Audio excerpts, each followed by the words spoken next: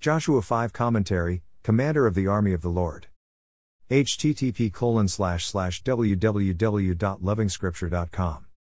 The battle of the two city-states Jericho and Ai are detailed and communicates key thoughts on the conquest of the Promised Land by Israel. That is the subject for the next 4 chapters. But first we look at chapter 5, which begins by talking about the reaction of the Amorite peoples as Israel advances. The circumcision at Gilgal and the first ever Passover event in the Promised Land are also detailed. Manna stops, and importantly, chapter 5 glances at the appearance of a mystical figure who identifies himself as the commander of the armies of the Lord. Miracles are an important armory in our battles. See how the crossing of the Jordan River on dry ground creates fear in the enemy camp. It does make sense to pray for things like this. Circumcision was a contractual condition in the Abrahamic covenant with the Lord. The nation in transit didn't have chance to attend to this very important ritual. And the Lord understood. But now that the community was beginning to settle, the Lord demanded that Israel observe this ritual. By this ritual the Lord rolled away the reproach of Egypt from Israel. Does this statement from the Lord give us a better understanding of this ritual? The supply of manna stopped with the first harvest of the land.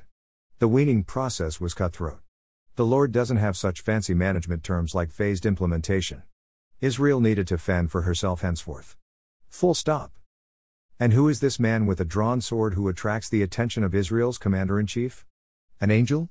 The Lord Jesus Christ pre-incarnate? For one thing, we know angels never accepted worship. The instruction to Joshua to take off his sandals draws comparisons with the burning bush experience. The Lord has shown up as the man of war. Let the conquest begin. He and not Joshua is the real commander-in-chief. Are you for us or for our enemies?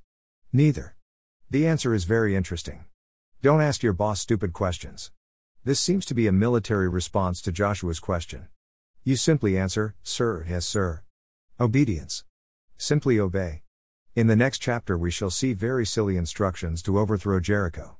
Joshua should simply obey. What a word for the saint today.